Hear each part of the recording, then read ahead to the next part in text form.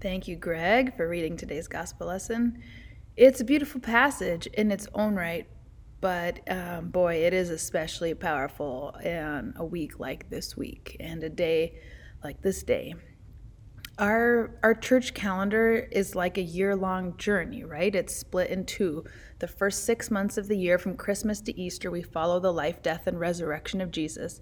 And then the second 6 months, Pentecost until next Advent, we learn how to live in response to Jesus' life, death, and resurrection, how to live as his people. And this week that we are in right now, friends, this week marks the turning point between those two. Because next week we'll celebrate Pentecost. That's the day when the Holy Spirit comes whooshing down, fills us with the power of God. But this week, traditionally, this Wednesday, is what we call in the church Ascension Day. It's the day that the resurrected Jesus leaves us, essentially.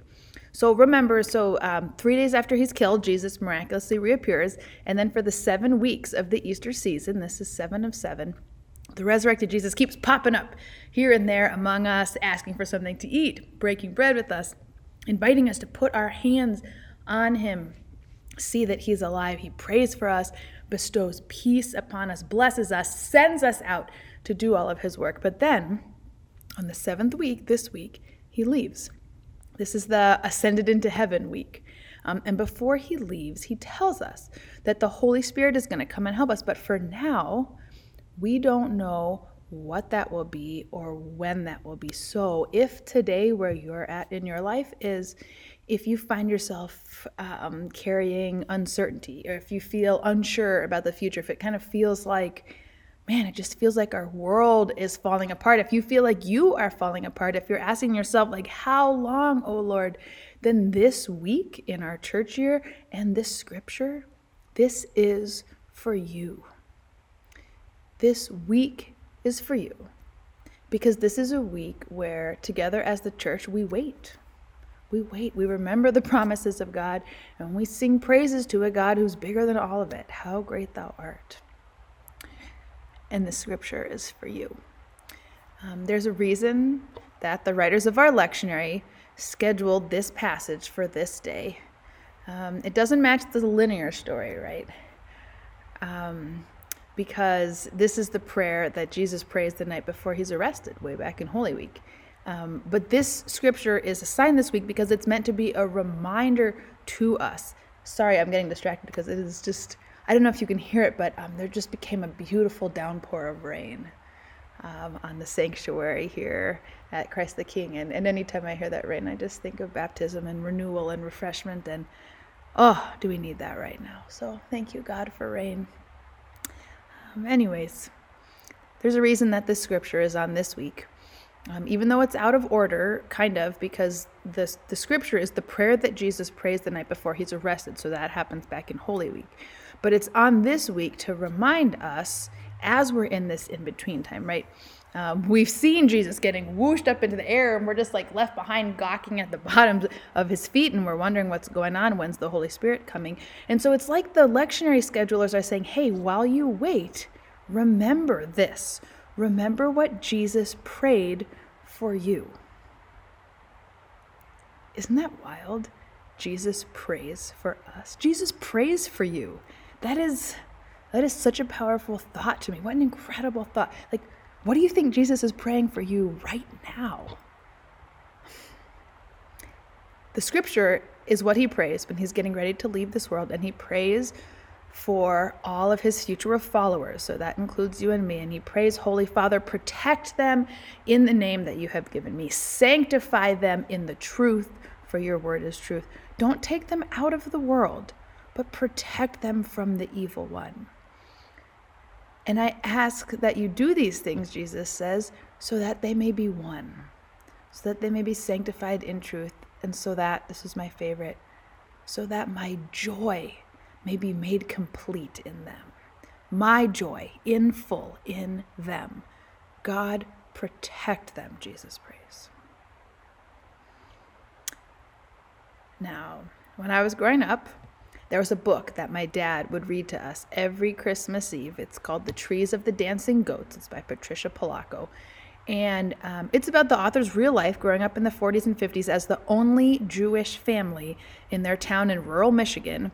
And the author lived there, Patricia, with her parents, her brother, her grandpa, and her babushka, her grandma, who had immigrated from the Ukraine to the U.S. during the Holocaust. And the book is about how every year, as families around them are getting ready to celebrate Christmas, Patricia and her family would be getting ready to celebrate Hanukkah. And they would hand dip beeswax candles for the menorah, which they would polish to a shine. They would dress and roast chickens, shred potatoes for latkes. Her grandfather would carve these beautiful small wooden toys. And he would carve enough so that Patricia and her brother Richard could get one every night for all the 8 nights of Hanukkah. And even though they weren't supposed to, the kids would always sneak peeks through the door of his workshop, and their eyes would just gleam as they thought about getting to wrap all of those brightly painted animals. So one year, as they're getting ready for Hanukkah, they get word from town that many of the families in their town have come down with scarlet fever. Scarlet fever is very contagious, and back before antibiotics, it was a major cause of death, and even with proper medication, it would make you really, really sick. And every day, they hear about more and more families around them who have come down with the fever.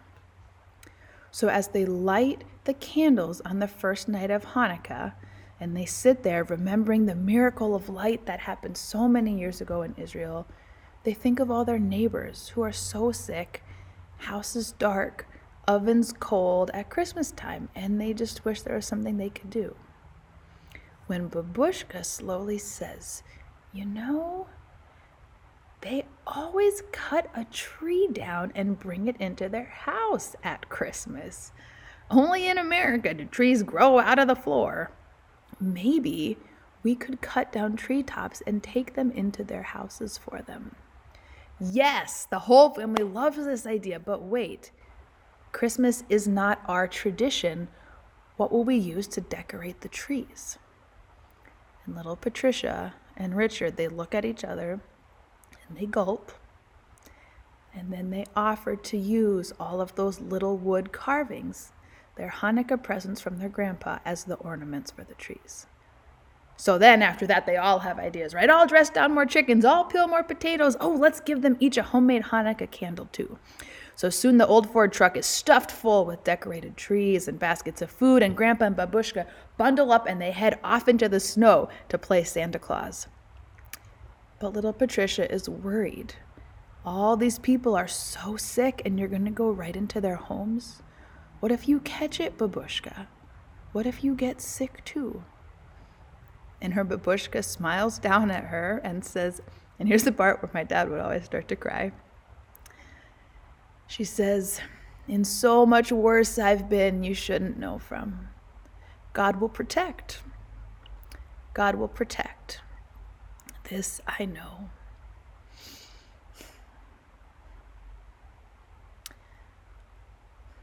It's a beautiful line, right? But how can anyone, especially a European Jew who lived through everything she's lived through, how can they believe that God will protect? You don't have to look far, friends, to see people whom we did not protect, whom God seems not to protect. We especially don't have to look far this week. Well, really, we don't have to look far any week to see people who have died in totally unfair ways, or people whose daily life is like a living death. And for whatever reason, God does not seem to protect us from death, from pain, from heartbreak, from people who are cruel, from addiction, poverty, mental illness, from our bodies breaking down. And I don't know why God lets it happen. I wish I could tell you. I can tell you there have been times that I've screamed at God. I've sobbed, I've kicked the floor, pounded walls. One time I took a stack of plates and smashed them into a million tiny pieces, one after another. I've never gotten a satisfying answer. And really, no answer is good enough in the face of something like Texas, right? No answer is good enough.